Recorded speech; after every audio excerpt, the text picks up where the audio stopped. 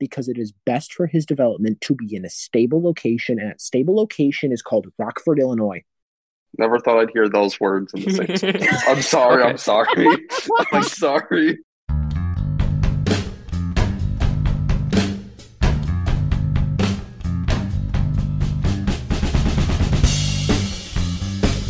Hello, and welcome to the Hockey Puckcast. This is a fan-run podcast about the Chicago Blackhawks. My name is Tyler, and I am joined, as always, by my three co-hosts. Wally? Chicago sports are great. Nick? Blackhawks are 1-14-1 since our last podcast. That's true. And John? We're not very good. No, and let's keep it. Let's start there, and let's keep it short and sweet. But before we do, I want to just discuss it's been a long time since we've had a podcast. Primary reason for that has been just schedules, time. All of us are in school, and it's finals around this time of year. But now our semesters are all done. We're here, and we are ready to talk about this team as much as we possibly can. But more importantly, in the context of this season and calendar year, we also have the World Juniors that's coming up in a bit. And later on, we are going to have our World Juniors preview for everyone here, what you should watch for as a Hawks fan, and what you should be looking forward to in terms of guys who are in this next draft we could be taking who are playing at the World Juniors. But let's start with the bad part. The Chicago Blackhawks. Now, we recorded our last podcast November 13th of 2022. As I'm recording this, today's date is December 18th. So that's about 5 weeks since our last podcast. In that time, the Chicago Blackhawks played 16 hockey games. And out of those 16 hockey games, they had, I believe it was a total of 3 points coming from 1 win and 1 overtime loss in that time frame. Remember earlier in the year when we were in a playoff spot, when we were 1 win away from being in the division race? We thought they were too good. We thought they were too good.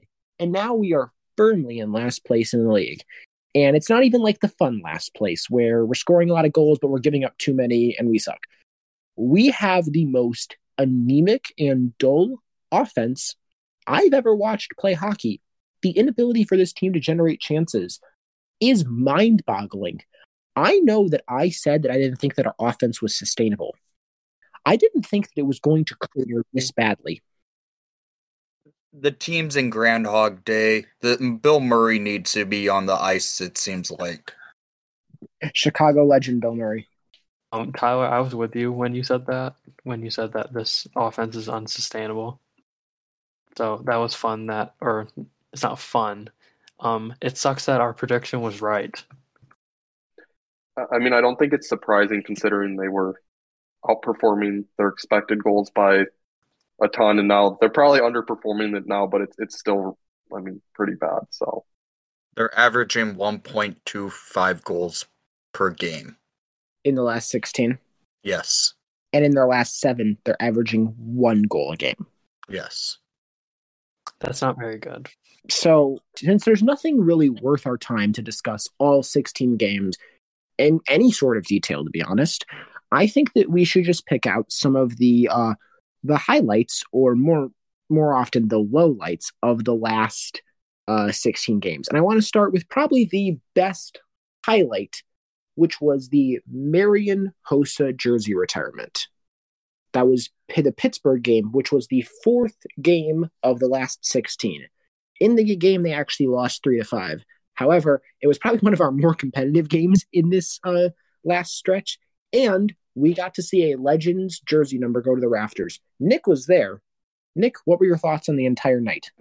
The night was awesome. Hossa got to invite a lot of former teammates onto the ice. Only Taze Kane, Sharp, Jarmerson, Keith, and Seabrook were able to go down to center ice, but a lot of former Hawks alumni were sitting at the bench during the ceremony, which was cool to see. Hossa also did invite longtime color analyst Eddie Olczyk to be the voice for the ceremony, which was awesome because the Hawks have had Edzo back into the United Center 3 times. One being the host of ceremony and 2 times for broadcasting, one for Seattle and one for a national game. And well, they never welcomed him back with any video tribute on the Jumbotron. And well, Hawk fans basically welcomed Edzo back with warm arms by chanting Eddie chants before the ceremony got going, which was awesome to see.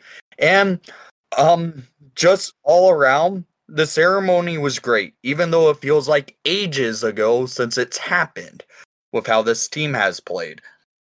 Seeing how much Marian Hossa meant to the Chicago Blackhawks, being the greatest free agent signing in Chicago sports history, getting his number 81 to the Raptors, first of many to come with this Blackhawks organization just because of the last decade of great players. It was great to see Hossa get honored the way he did, just because he may have not played his entire career with the Hawks, but frankly, his most important part of his career was coming to the Blackhawks, teaching the young players in 2010 what it takes to win a cup. And even though he never won a cup before coming to the Hawks, Hossa was outstanding, and the ceremony, the way the Hawks did it, was one of the greatest ceremonies done. Even though in the atrium before the game, everyone in the atrium was packed in there like a bunch of sardines in a can. Yeah. I don't know if you can really top what Nick said. So Yeah. Yeah, sounds good. So with that, let's take it next to a low light from this last period. I want to circle back to, I know it was a while ago, but we made predictions before the Boston game because we had our friend Black Bears on to discuss the game. And that game ended up being the first of a few blowouts and the first of a few games where the Hawks would score 1 or less goals. Hawks ended up losing 6-1 in that game.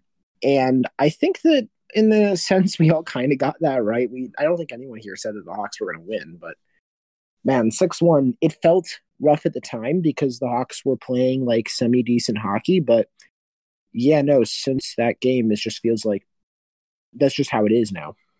Can the Hawks stop wearing the ugly reverse retros because they debut it, get blown out 6-1, and their next time they wear it, they lose in a shootout, and then they lose 7-1 and it again?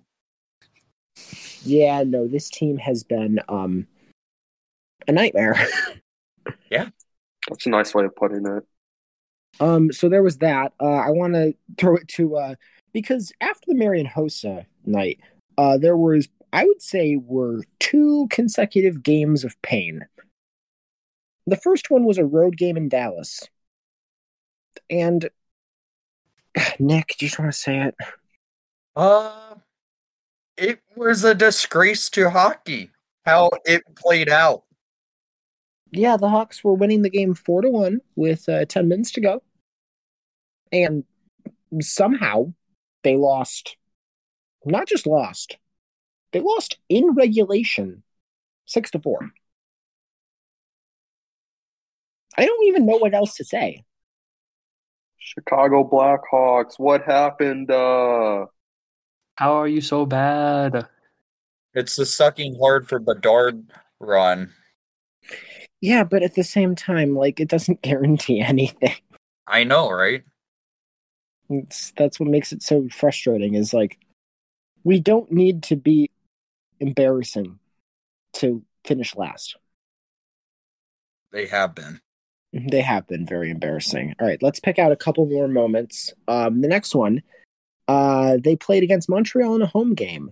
And this game. This was fun. Yeah, John, do you want to discuss what happened in this game? So, Mr. Kirby Doc, who didn't have a point he didn't have a point at any point in regulation, he scored the shootout winner against Arvid Soderblom. So that was fun. You thought he was him doing the listening to the crowd and whatever. Yeah, Yeah, that was not fun.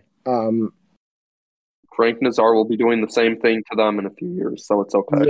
Yeah. I mean, it's very frustrating to even like discuss this team. Obviously, it's not the easiest thing at all. Let's pivot now to a couple other things. So there was a couple other losses. They lost to Carolina earlier, St. Louis earlier, and then there was also Winnipeg and Edmonton losses. They ended up winning a game in there. They ended up beating the Rangers, and this game had some fireworks, to say the least. Jacob Trouba-sized fireworks. He's a clown. Okay, well, I don't like Trouba. He's bad, overpaid, bad. Did I say bad already? Not good. He's like kind of what Blackhawks fans think of Seth Jones, except he's worse. So yeah. Yeah, no, I don't know if I'll be honest. I don't know. I don't really understand whatever made Jacob Trouba an $8 million defenseman. Obviously, I don't think Seth Jones ever earned being a $9 million defenseman, but still, I think that at point Seth Jones has been worthy of being a $7 million defenseman. I don't even know if Jacob Trouba was ever like a $5 million caliber Does he even defenseman. deserve like the C on his chest, to be honest with you? No. No, that makes no sense. That one makes no sense because they literally have Chris Kreider, who I would say is a much better option for captain. I mean, like, Mika Zibanejad is more of a leader than him, I feel like. I would take either of them. I would take mostly anybody on that team. Yeah, give it to like their fourth line center, whoever that is. The whole thing with Jacob Trouba is just that I don't know if he's necessarily I don't think he's a terrible hockey player. But I do think that he goes for hits that are often very much between the lines of what is legal and what is not. And it usually ends up with somebody being very seriously hurt. And that's a problem. It's happened twice to us in the last 2 years. We only play this team 4 times in 2 years. And somehow against them, Jacob Trouba has basically given Jujhar Khaira like a super concussion and almost did the same thing to Athanasiou. And he gets off the hook every single time. Like he hit right after, what was it? Didn't he hit McKinnon last year right after the Khaira hit? Isn't that what happened? Like, wasn't the game after he also like hurt McKinnon? I think you're right. Yes, I think it was McKinnon.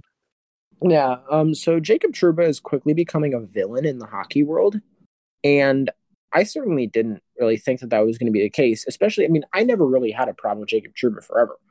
I thought he was overpaid, but I didn't really have that big an issue with him. It just seems like over the last, year and a half, he's become this villain that fans across the league just despise. After the Rangers' victory, where, yes, we won a hockey game, it's worth mentioning. It's so nice, I have to say it twice. The Blackhawks followed that up with a 7-game losing streak that is still ongoing and continued into the game that we had tonight.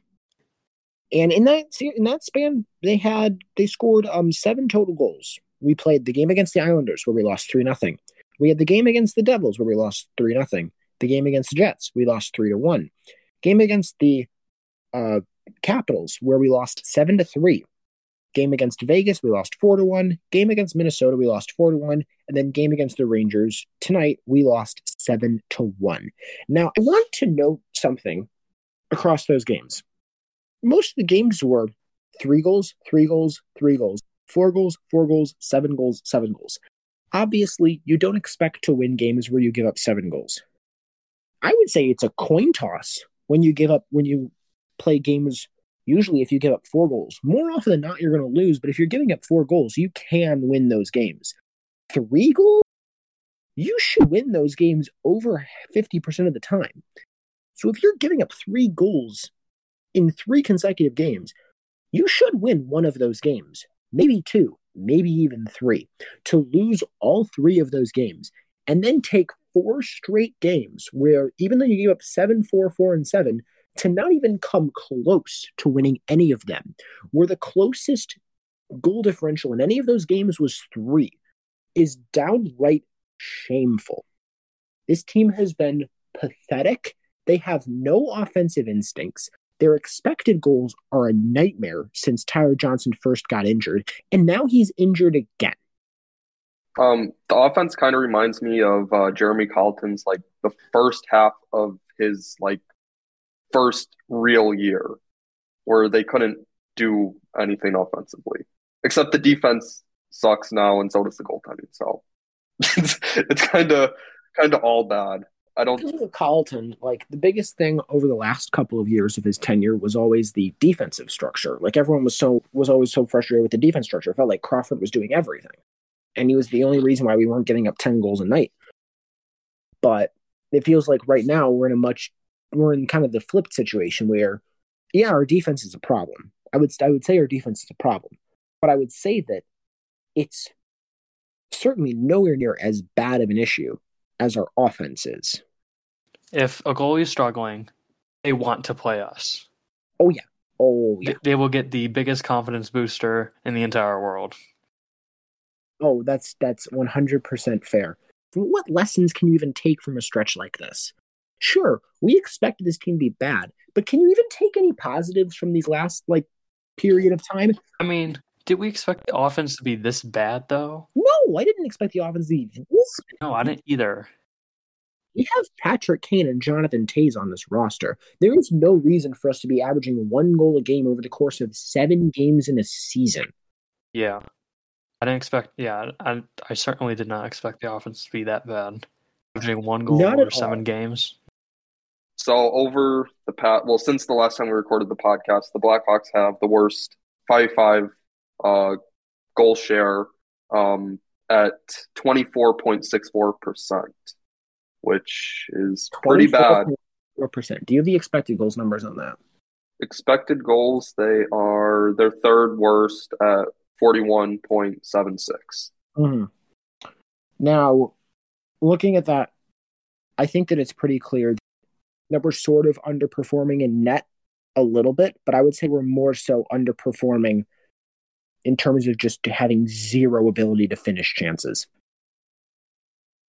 It's embarrassing. It's flat out embarrassing. On top of that, in the last 16 games, Arvid Soderblom's save percentage is not good. It's under .890. He's rotting. He's rotting right now. It's still beyond me. After all these goalie injuries that we've had, feels like there's been 10 of them at this point. Why we didn't sign just some random free agent goalie to play in the NHL, just to a league minimum contract, 1 year. Soderblom play in a comfortable location. I just frankly do not understand what it is that is the reason why we have not done everything in our power to make sure Arvid Soderblom is getting AHL game time. Because it's very clear at this point that what's happening right now is not doing him any favors in his development at all. His time being good at this level for this year is done. It's time for him to go back. And if we have 2 injury-prone goalies ahead of him, then we need a third, and he can't be the third because it is best for his development to be in a stable location, and that stable location is called Rockford, Illinois. Never thought I'd hear those words in the same sentence. I'm sorry. Okay. I'm sorry.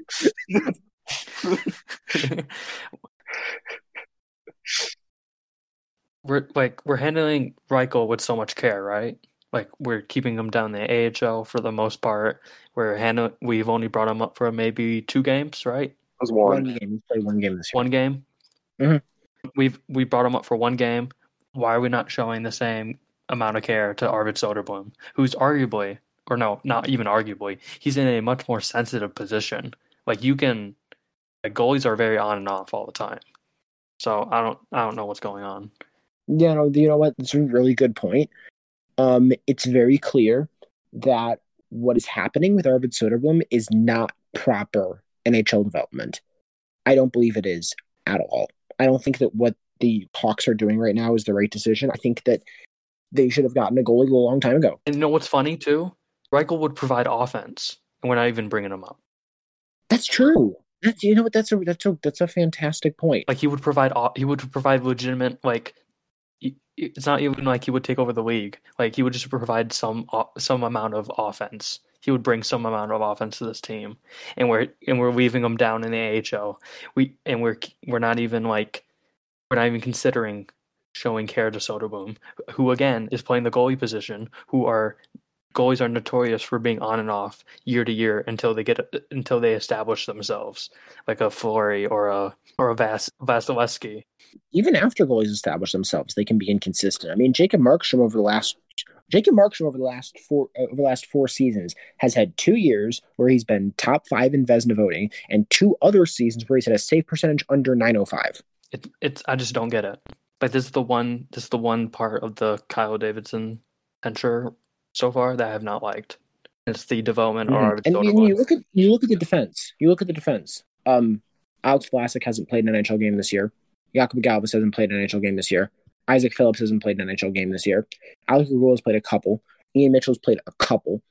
And you have all these talented defensemen who are not getting featured for guys who were keeping up there. Guys like Sheridan Norty, Caleb Jones, and Jack Johnson. We're trying to protect them.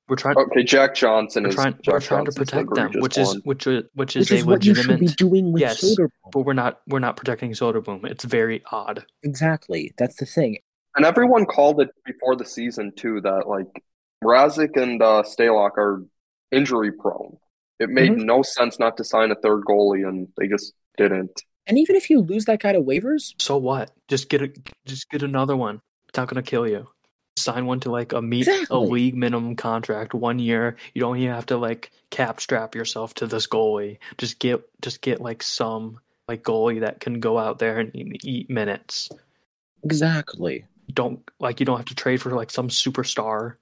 Just go get like JF Berube, who doesn't have a job right now. Magnus Hellberg. Sure.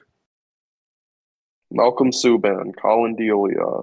Malcolm Subban in Rochester right now. Bring him back. I don't even think he's playing that much because he's not even playing much. We can bring back Malcolm Subban. We do need a goalie. We don't need an anthem singer, but we do need a goalie. The anthem singer might be the one part of our team that's like always consistent. Very stable. Very stable. Putting a bow on the entire NHL section of what we have to discuss tonight, let's discuss the game against the Capitals, because although it was a 7-3 loss, which wasn't really all that fun, there was a really nice moment in the game. Alex Ovechkin came into that game with 797 career goals, and he ended the night with 800 and a hat trick. And with the game being in Chicago, as a road visitor, as Ovechkin was, I was very happy to see the way that the Hawks fans treated that situation. So going into this game, I know we were going to lose because we were already on a pretty substantial losing streak by that point. So I actually wanted Ovechkin to get the 800 goal mark because I thought it would be cool if I was watching it, which I did, and I thought it was pretty cool that the Hawks fans gave him like it wasn't like a standing ovation, but it was like a tier below that, I would say. So I thought that was cool that they showed him that respect. Which hat trick was better, his or Eric Gustafson's? Oh my God, I was going to bring that up. So for those who are listening, in a game against the Leafs Saturday night, Eric Gustafson had a hat trick for the Capitals. I didn't even know that. And yeah, no, Eric Gustafson had a hat trick, and they were his first 3 goals of the season. They have a lot of former Hawks. Oh, and Trevor Van Riemsdyk scored that night. They have Trevor Van Riemsdyk. They have Dylan Strome. They do have Trevor Van Riemsdyk, and they do have Eric Gustafson. And in that game, those two combined for 4 goals against the and Leafs. Strome. They do have Strome. He didn't score any goals, though. He got an assist, though, on the Trevor and Riemsdyk goal. Yeah, that's fun. But I want to also just bring up one more thing. We've kind of spent a lot of time discussing the goalies. We've spent a lot of time discussing the inability to score goals. I want to discuss the defense a little bit because Jake McCabe is clearly the only guy on this team who cares. Okay, here's the thing. I think Jake McCabe, if he stays with the Hawks, and if Tays and Kane do leave, he should be the next captain of the Chicago Blackhawks. That would be a very unique and an interesting shout that I haven't put enough time into, but I honestly think now that I'm hearing it, sounds like a good idea. You know, like when we signed the off season that we signed Jake McCabe, I was on the Jake McCabe bandwagon. I really wanted him, and shockingly, we did get him because usually when you want a free agent, you don't get that free agent. So it would be kind of cool if he was the next captain if Jonathan Toews does leave, which seems likely at this point. Because I don't think he wants to be on a what's our record, like 7-19 or something like that.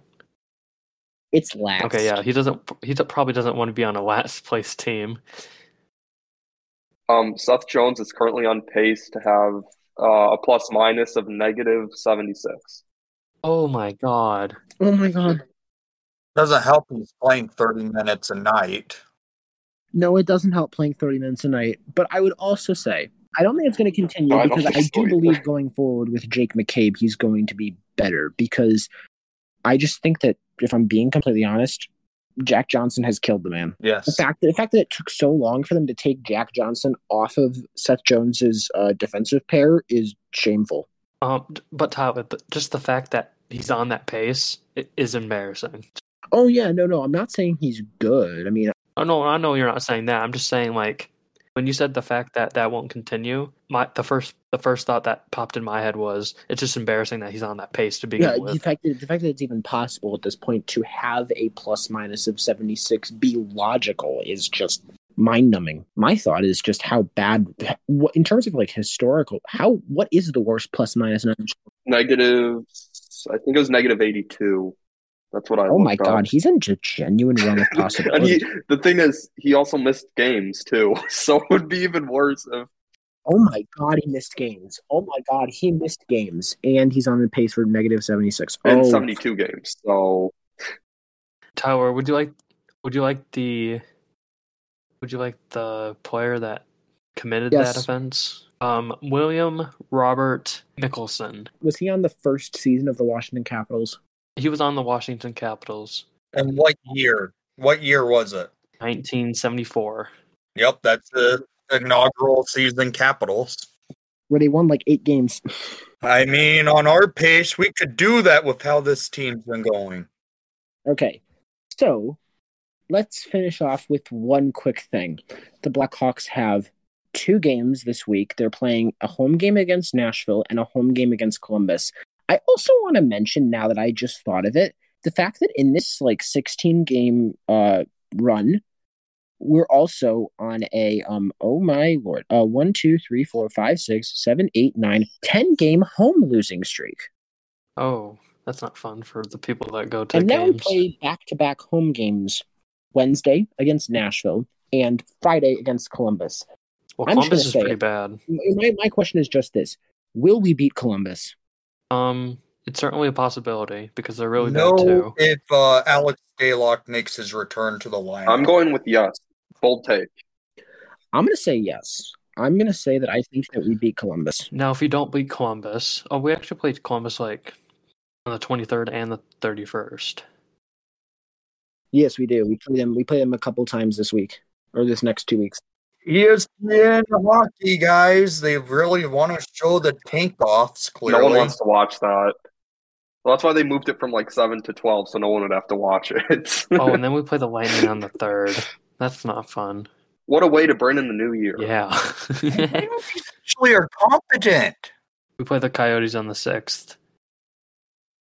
On January 1st, New Year's Day, we play the Sharks. So Tank Cup. Tank Bowl. No, Tank Cup, because Tank Bowl is football. Tank Cup is hockey. I'm calling it Tank Bowl, but I call it the Tank That's Cup. weird then. Tank Cup. Tank Cup, thank you. Oh wait, we might actually beat Nashville. They're on a 6-game losing streak. Do we see Kevin Lankinen start that game? And if they do, I hope so. And if we do, will we get a tribute? No. Nope. No, we will not get a tribute, but we will get shut out. Yes, I am hoping for that. I would love it. I mean, Kevin Lankinen deserves it. I don't like the fact this team is losing, but I respect the heck out of Kevin Lankinen, and I would want nothing more than for him to actually turn it around against us. Isn't he doing He like has really well better this year, numbers too? than Saros. I think he's having a pretty good year. I'm going to say I'm surprised that Nashville came into the year expecting Lankinen to be a quality backup, and then it just worked, considering how last year went. So this year in 8 games, he has 7 games started. He has 3 wins, 4 losses, 2.64 goals against average, and a .925 save percentage. Oh my God, no glorious. shutouts. So, But he did have a 48 save performance against the Islanders. Lank the Tank is back, my guys. All right, let's see it. Score predictions against Nashville. Actually, score predictions for both games. Well, if Lankinen starts, I'm going with 1-0 win for Nashville. But if he doesn't start, I'm still going to take Nashville and say I'm going to go with 3-1 Nashville. They win. And then what's the other game? Was it Columbus? Columbus. I'm gonna say we lose 3-2 in overtime. A point. Those are notable. Yes. Very rare. Very rare. All right, Nick. We'll lose to Nashville because Saros has our number, or if Lakinen's in net because it's a revenge game. We'll lose either way. It's going to probably be a 4-1 Nashville win, and then the Jackets will beat the Hawks at this point because the Hawks have nothing going for themselves. 3-2. We get 2 goals for 1. Yeah. All right, John. So either way, whether it's Lankinen or Saros, Saros usually plays it. It seems like he usually plays his best game against us, and Lankinen, it's a revenge game, so we'll get shut out either way. It's going to be like a 3-0 win for Nashville. And for Columbus, I'm not even going to predict a win until we get a win because that's where we are at this point. So I'll say 3-2. All right. All right, here we go. Nashville, I'm going to say 3-0 because I just think that we're not going to get anything going. And this fan base has been tortured at home in the last months. But against Columbus, I'm going to say it. I think that we are going to win that game 4-1. I think it's the only time we're going to have any sort of offense because that roster, that blue line roster of healthy defenders for Columbus is an absolute nightmare. Still might be better than ours. I disagree, actually. I disagree. When you look at the fact that they don't have Jake Bean, Zach Werenski, or Adam Boquist, all of them are injured.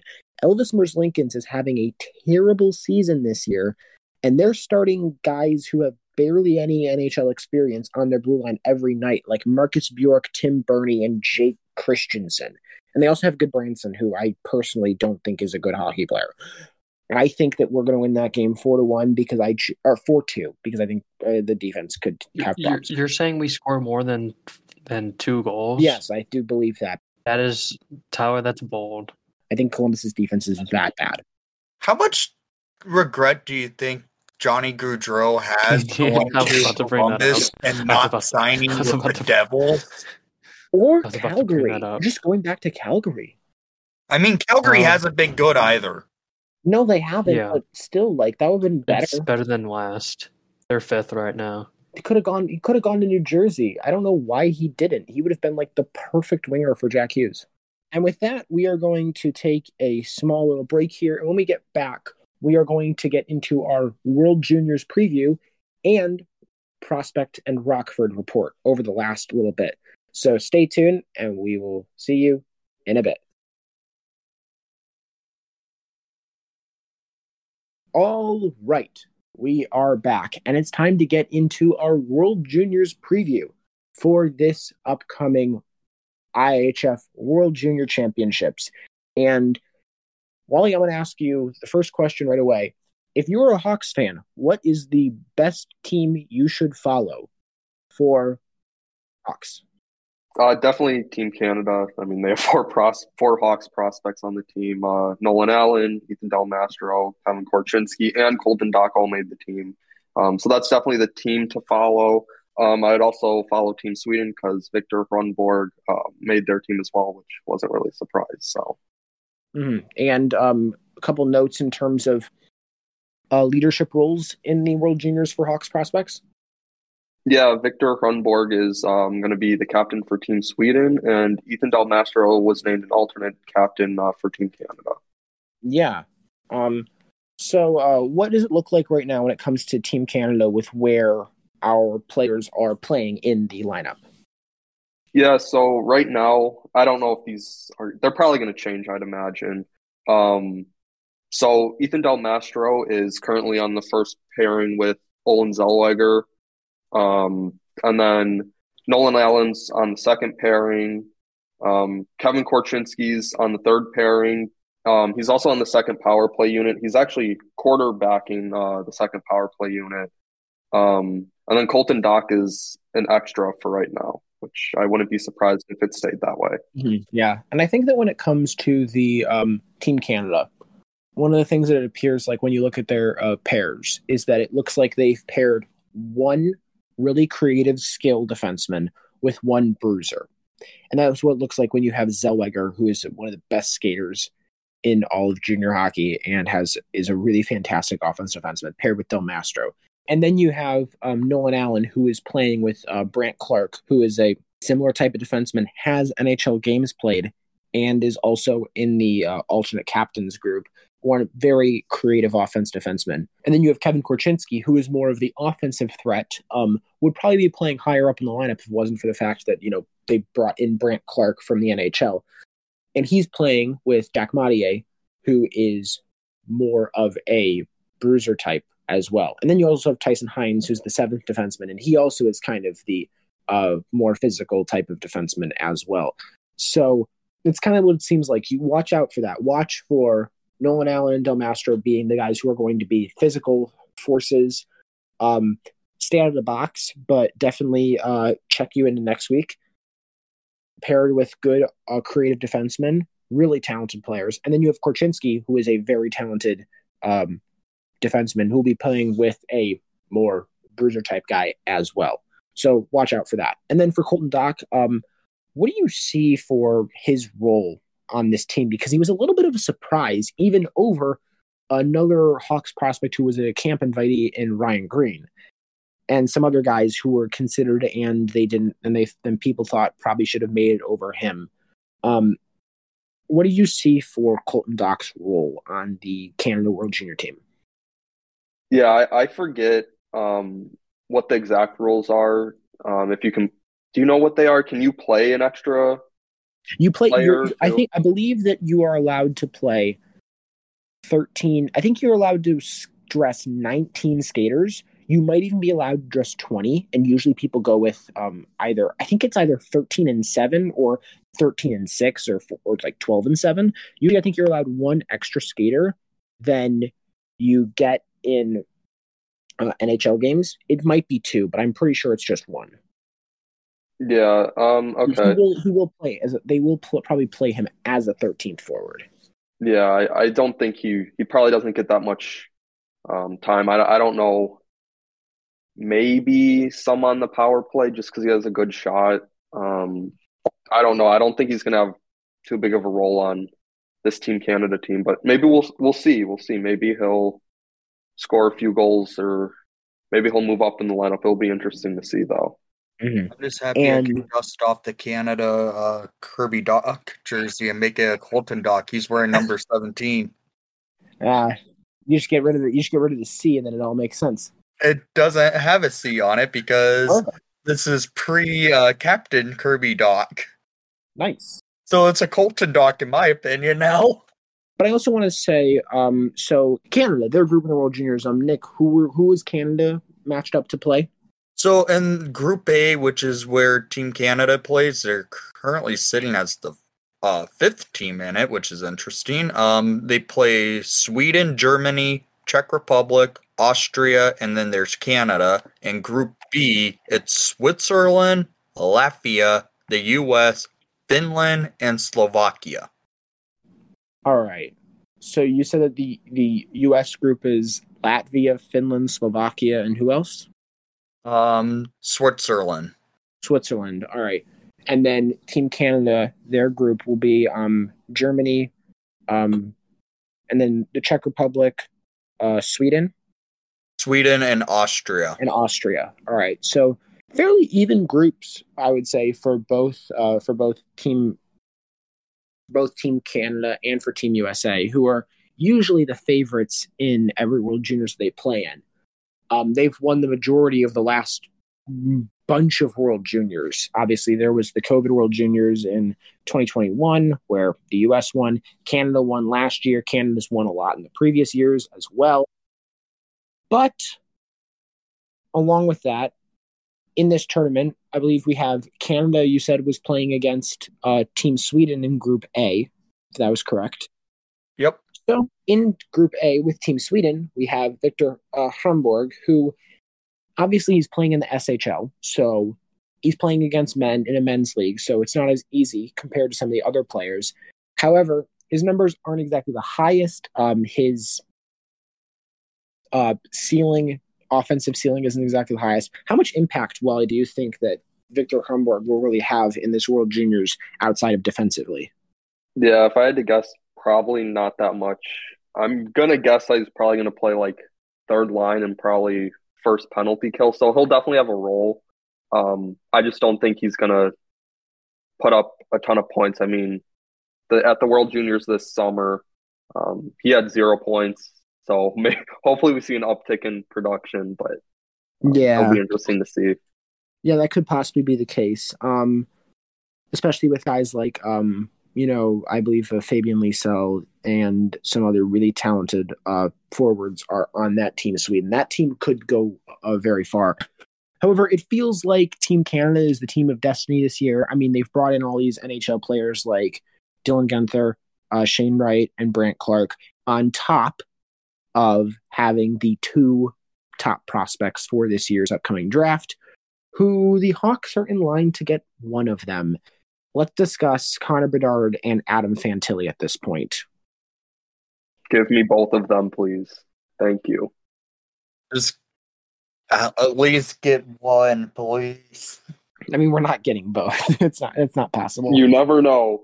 I would love to see either or in a Hawks jersey. Really would love Bedard in a Hawks jersey because he's a once in a generation talent. Yeah, he is fantastic. His wrist shot is probably better than 90% of NHLers right now. I wouldn't go there quite yet with that, but I would put him probably around the 75 percentile at this point because we don't know how his game will fully adjust into the NHL. Because sometimes the first overall draft pick, let's be honest, Bedard's will likely go first overall. If no one takes him first overall, I would be highly questioning the GM at that point. Bedard will go in. It's going to have those growing pains going into the NHL to start, but I think he will be like a Connor McDavid sometime down the line. Mm-hmm. Not like up to full McDavid level. Yeah, I already think that when it comes to Bedard versus McDavid, I would say that Bedard is he's not necessarily a McDavid skater. He skates the same way, but I don't know if he's as good as McDavid in that sense. His shot is better, but his passing is not on the same level.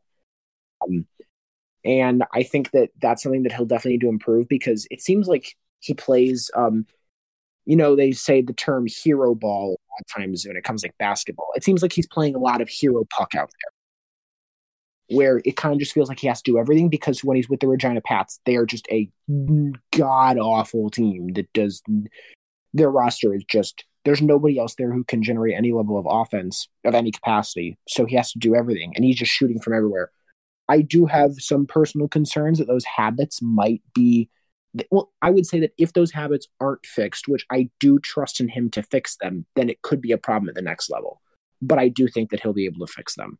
Is Bedard the only 2005 born player in the tournament? I don't think so. No, he's not. No, because there's actually a 2006 born player in the tournament. Aaron Kiviharju, defenseman for Finland, is playing, and he's the top projected prospect in 2024. Okay. I didn't realize there was someone younger. Yeah, no, there is. But yeah, no, he is. I mean, he is one of the youngest players, and even he's one of the younger players in his draft Can we class. get him too? What was that? I said, can we get Kiviharju too? We could. We definitely could. Kiviharju is very talented. We'll have to see over the next year. Now with Adam Fantilli, I am a big fan of Adam Fantilli. I think that I've made it very clear that I think that if the Hawks get the second overall pick, we are more than fine.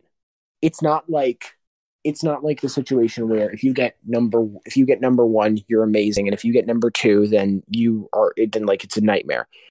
This is a fantastic year to get the second overall pick, because I think we have the best. I would say that outside of Bedard, we have a top 5 prospect, including Bedard, we have a top 5 prospect of the last 5 years. I would only draft Bedard, Dahlin, and Jack Hughes over him in the last 5 drafts. Both of them are obviously very good, and they're both extremely talented. They're playing in different, their levels are also very different in terms of where they play. Fantilli, after being drafted in the OHL, decided not to go to the OHL because of the fact that the season was canceled. So he went to the USHL, and now he's playing at the University of Michigan, despite being from Canada. Bedard, on the other hand, has played his entire career in the WHL, got exceptional status to the WHL, and has been fantastic over the last 3 years for the Regina Pats. So it'll be interesting to see them playing. Probably not in the same line. It appears like Fantilli's on line 2 and Bedard will be on line 1. But it looks like they're going to both be playing key roles to this team. Fantilli is more of a passing player, but he's also massively physical. I've said that I see like Matthew Tkachuk in terms of his play style. A little bit less annoying, but Matthew Tkachuk is the way that I see it. And then Bedard is like a mini McDavid at this point, but probably a better shooter and not as good of a passer. What of the between the WHL and the college leagues or the NCAA, which one is like more difficult in your opinion? Okay. Well, it's a little bit weird because the WHL has like a 4-year gap or 4 years of like ages, and those like 4 primary years of ages is like 16 to 20. And you look at college and it's like 18 to 22. So it's like 4 extra years for those. So playing college hockey, you're playing against an average of 2 years older players most of the time. I would say that, however, the talent of the WHL is better than the talent of college hockey, but I think that the gap in terms of the fact that you're playing against older players closes that gap and maybe makes it a more difficult league to play in. The only reason I ask, I think it should be in the conversation. Like for any player, is the skill level of the league. Now, if you're putting up ridiculous numbers, those should be in any league. Those should be considered. But I feel like also the difficulty should also be considered. Yeah. Absolutely. And I think that with the difficulty of the league, the Big Ten hockey is a very competitive conference. They've had very good players out of the last couple of years. I would say it's the second best conference in college hockey, only behind Hockey East, or the third best conference. I would say it's second or third in terms of the quality of difficulty in college hockey. And even then, college hockey as a whole is very, very competitive, much more competitive than it was even 15 years ago. And with that, let's get into this Rockford report because the Ice Hogs are playing quite fantastically over the last 5 weeks. What'd you say there, John? Yeah, they are. They're 10-3-2, and they're since November 13th, and this is being recorded on December 18th. So that's 15 games. Yeah, it's been a little rougher over the last couple game or 6 games. We're doing the classic win 1, lose 1, lose 2, win 1, lose 1, win 1. So it's getting a little rough right now, but it's fine, I guess. We kind of played down to our competition against the Hartford Wolfpack. We won that game 3-2, but we should have probably played a little better because they're one of the worst teams in the AHL. When we played the Marlies, considering that they're very good, they played not that good, or the Marlies did not play well that game, and we ended up losing. So I feel like if we played it just marginally better, we would have won that game.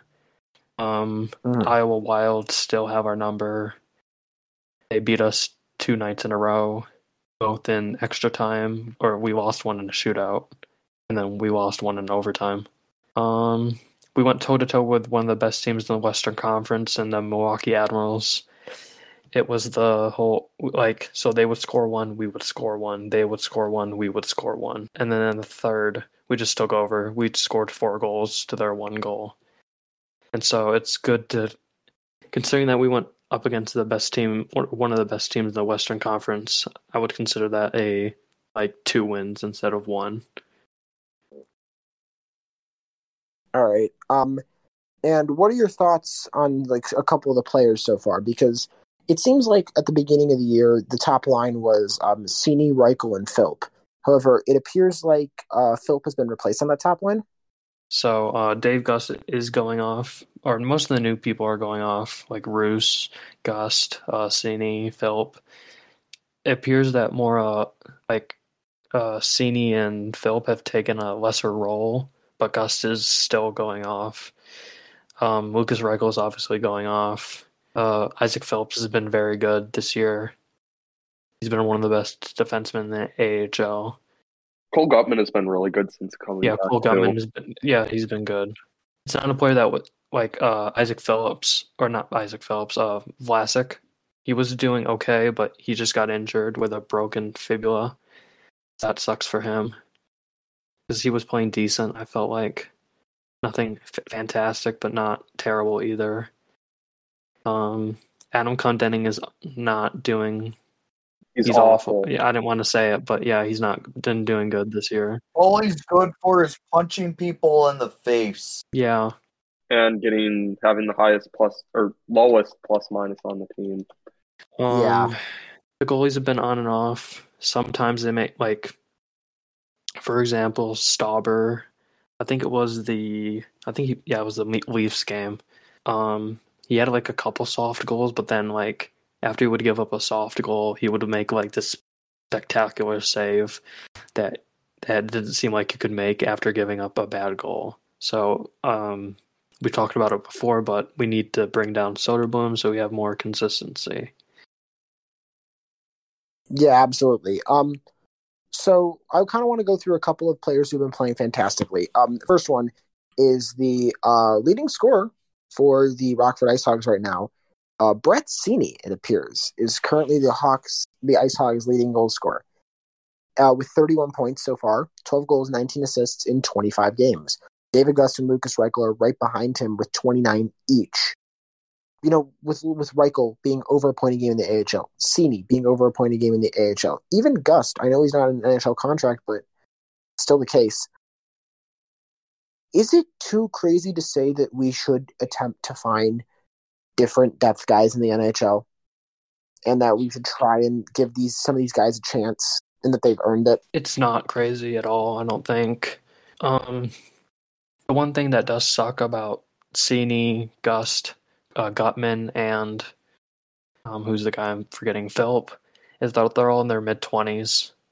If they were 21, I feel like it would be a lot better. But they're still playing. That doesn't take a fact away from that they're playing well. It just sucks that they won't be playing at this level for too much longer because they're hitting their primes. Yeah, absolutely.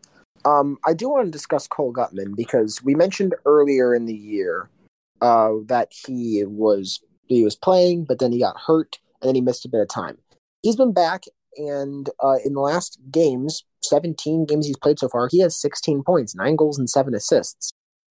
He did impress a little bit in the preseason games, and he's on an NHL contract, and he's only 23 years old. So I would personally say that I think that Cole Gutman could be a player in the not so distant future for the Blackhawks. What are your thoughts on that? In my opinion, they should give my fellow short king a chance. In my opinion, Talk about Brett Saney. That's all I'm going to say. Oh no, well, both of them. Cole Gutman's also 5'9", so is Brett. Cole Gutman's 5'9". Oh, yes, they're both 5'9", right. And so am I. So they should both be given chances, in my opinion. Gutman's most recent goal was really, really nice. It was against the Marlies, and it was on a breakaway. And I think it tied the game at 2. I think, or 3, 2 or 3. Nice. I want to pivot now to the defensemen, because obviously we have some fantastic performances recently on the defense. Unfortunately, Alex Vlasic got injured, but we do have a couple of really good things to talk about when it comes to the defensemen. First one, Philip Bruce was sent down to the AHL around a week-ish ago, and he's played 3 games since, and he scored 2 goals. Yeah, he scored the game winner. Yeah, it was the game winner yesterday, and then he scored in his first game, and I think he scored in his first game in Toronto, or against Toronto. It wasn't Toronto his first game. Must have been Iowa. It must have been Iowa, yeah. It seems like for Philip Bruce, being in the AHL is the best case for his development. And now that he played enough time in the NHL to where Skellefteå could no longer recall him to the SHL, it's a good thing that we were able to send him back to the AHL and put him in that location so he can be, playing meaningful games on a better team, getting good ice time around players that they're all developing together. I mean, you look at Isaac Phillips, who's 21, who's probably one of the best 5 defensemen in the AHL this year. I mean, what's his plus minus again? Plus 17. It's plus 17 in 25 games on a slightly above average team. He's leading the team in plus minus, I believe. He is by 4. It's crazy. And then you look, Jakob Galvis is having a decent year as well. Alex Vlasic is playing well, even though he's hurt. Regula.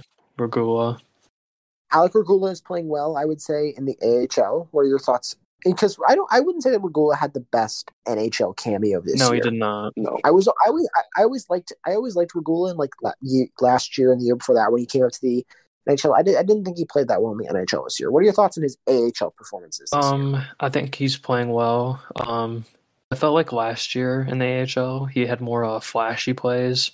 This year it doesn't seem like he's having those flashy plays.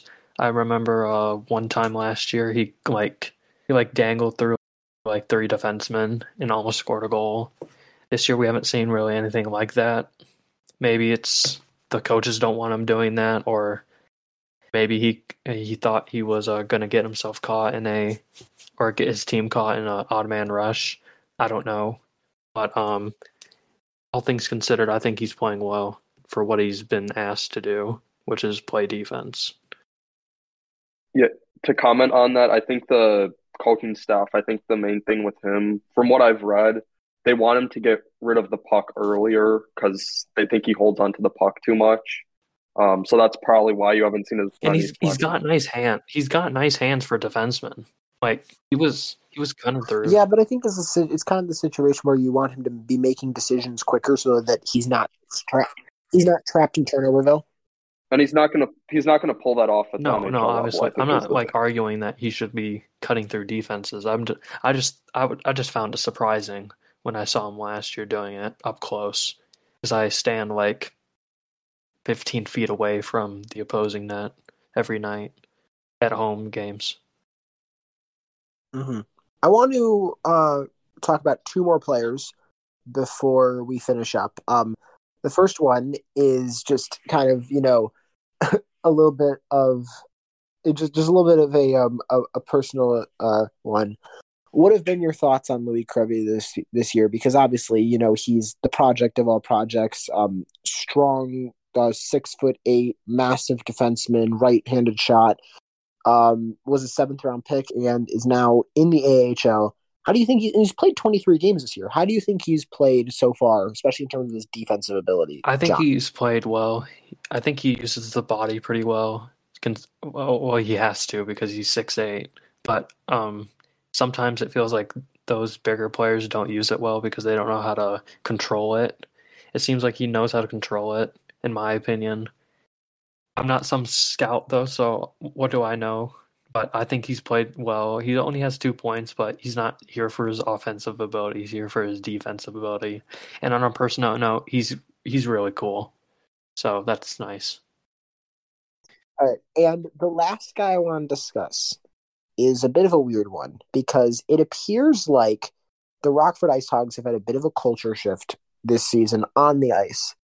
And it's led to one of the guys of like the past year, or the past couple of years, one of their guys being essentially an afterthought.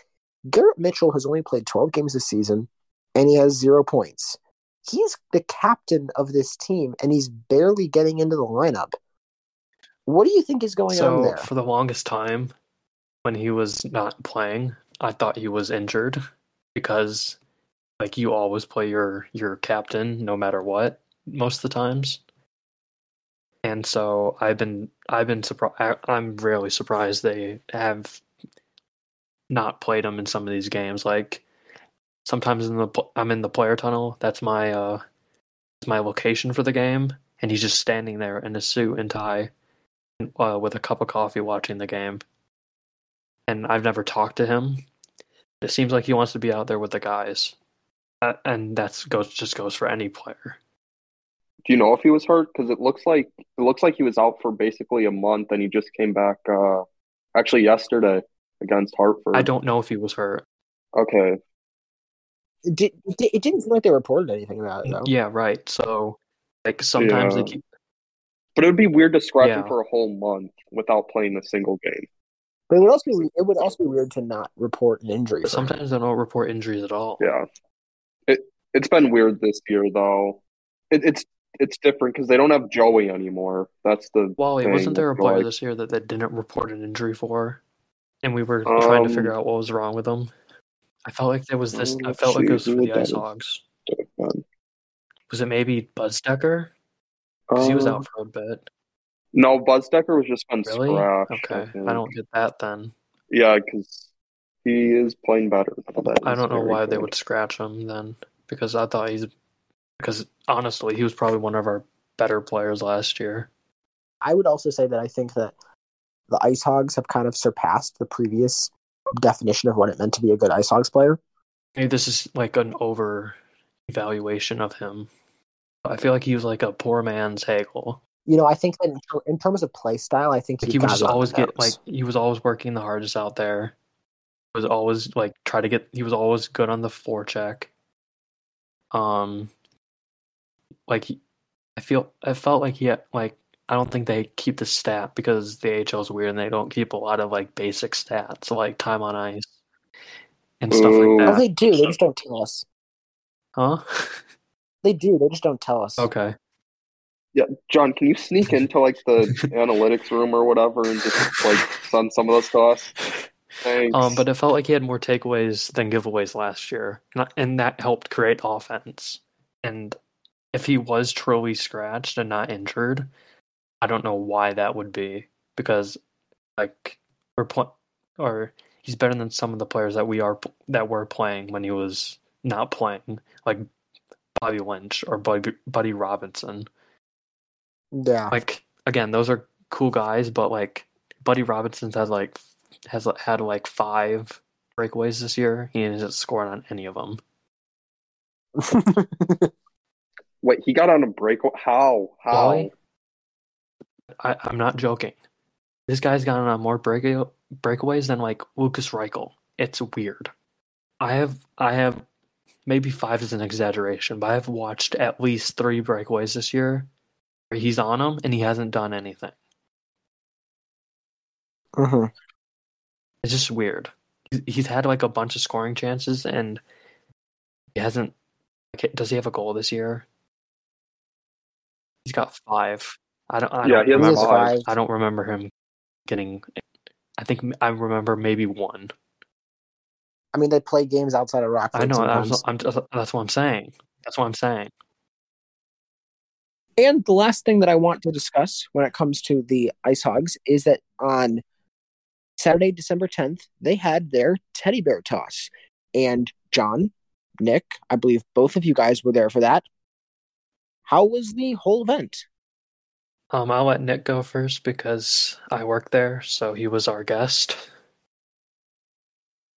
Well, it was a lot of fun. I showed up wearing a Santa Claus suit.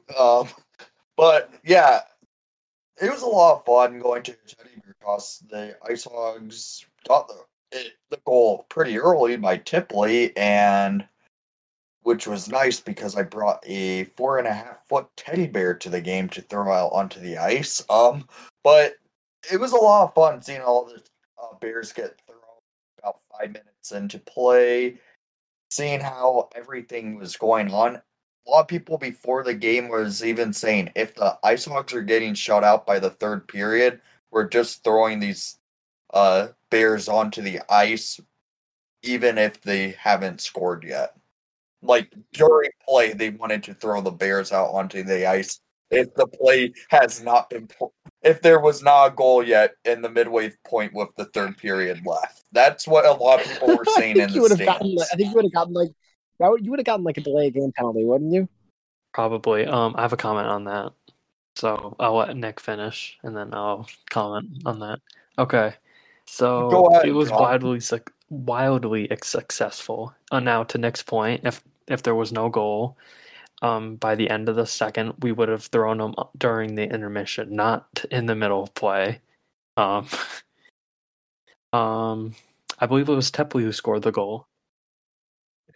No one made that announcement, so we did not know. Well, so I think they were fans going to were even announce it saying, during "We'll the just throw these intermission." things out during." I think they would announce it during the intermission, like, "Hey, we haven't scored yet. Throw your teddy bears." Now the official number of teddy bears we guesstimated because there were so many. We had and so few workers. We had 4,839 teddy bears. Wow.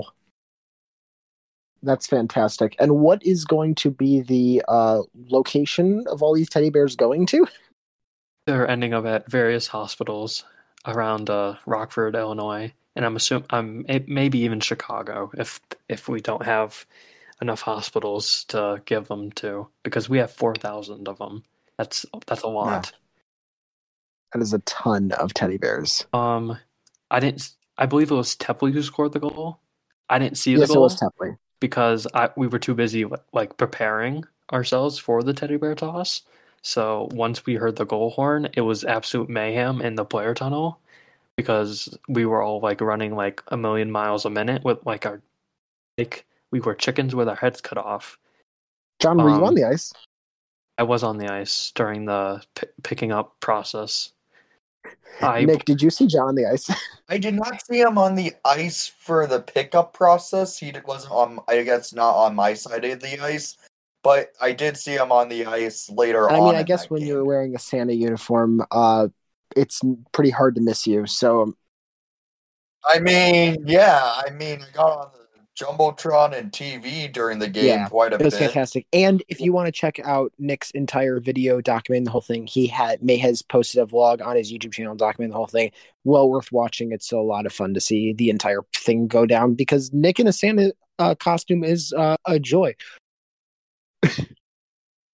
It may have not been my best at it because I don't do many vlogs on my channel, but it was something different to do because it was a charity game, throwing all those teddy bears out onto the ice for mayhem to happen. See Lucas Reichel pick up a big teddy bear with a stick and start batting it up in the air a little bit with it. It was kind of cool. Yeah, it was fun. I will say, so we do 3 stars of the game for both teams, home and away, and we give out like Texas Roadhouse peanuts. And when I looked up in the away player tunnel, I saw a teddy bear in the net from the people that were throwing them from the suite seats. So that was kind of funny. John, thank you for finally answering that question. I've been wondering that watching games. What are the players throwing out? It looks like a bag of peanuts, and you finally answered my question about it. Wait, so this The is more something you know. Wait, hang on. We need to get this. This is something that's been like racking your brain. Yes. When I do my live streams on my Discord server with everyone to watch the games, after the 3 stars, we see the players come out, throw a bag of something, and we're wondering, are they throwing out a bag of peanuts? Yeah, I think that's what I saw this? the last time when we saw it. They give a bag of peanuts, they throw it into the crowd. So the reason we do that is because Texas Roadhouse is one of our sponsors. So we do have them for lunch sometimes. They're okay. Now it's turned into a food review. Now I do believe if we don't have peanuts, we do t-shirts. And sometimes the t-shirts are like the Hard Rock Casino t-shirts or just like a regular Ice Hawks t-shirt. What else was I going to say? Oh yeah. I got a teddy bear thrown at me in the face. It almost knocked off my glasses. I was picking up bears and someone threw it at my face. I don't know if it was intentional. I don't know if it was by accident, but it was nonetheless it hit me in the face. I think Now it's a teddy bear, so I'm guessing it wasn't that hard. It did take me by surprise. It did take me by surprise because I was going as fast as I could, trying to bag as many bears as possible. I took one to the back of the head, and I was just sitting in the stands. I think I did 3 bags and 1 bin. It's like a trash bin. And if you're wondering how long it took us to count them, it took us like 30 minutes because my goodness, how many people were on that task? I think it was like 10 of us, but one of the marketing people was taking the average amount of bears in each trash bag, so that made it go quicker. Okay. That is going to be everything for this episode of the Hockey Puckcast. Tune in next week where we will discuss the most recent Blackhawks games. We will also discuss a couple of the World Juniors games that have happened, and we might have a guest with us to preview an upcoming Hawks game. So thank you, as always, for joining us, Wally. Cole Caulfield is the next Lionel Messi. Sorry, I had to get the World Cup reference in. You didn't even the World Cup. That was a big reason why we had so few episodes recently. It was because World Cup fever. But thanks for that, Nick. We're sucking hard for Bedard. Yes, and now we can watch Bedard. And John. I feel like if the Ice Hawks played the Blackhawks 10 times, the Ice Hawks would win 1 time, at least. I'd say 2. Make it 4. Well, are you gonna raise the stakes? Are you gonna raise this? Let's go 10 out of 10. Hell yeah. That's what I'd rate this podcast Hogs. too. So. Let's go, Hogs. My name is Tyler. This has been the Hockey Podcast, and we will see y'all next time. Take care.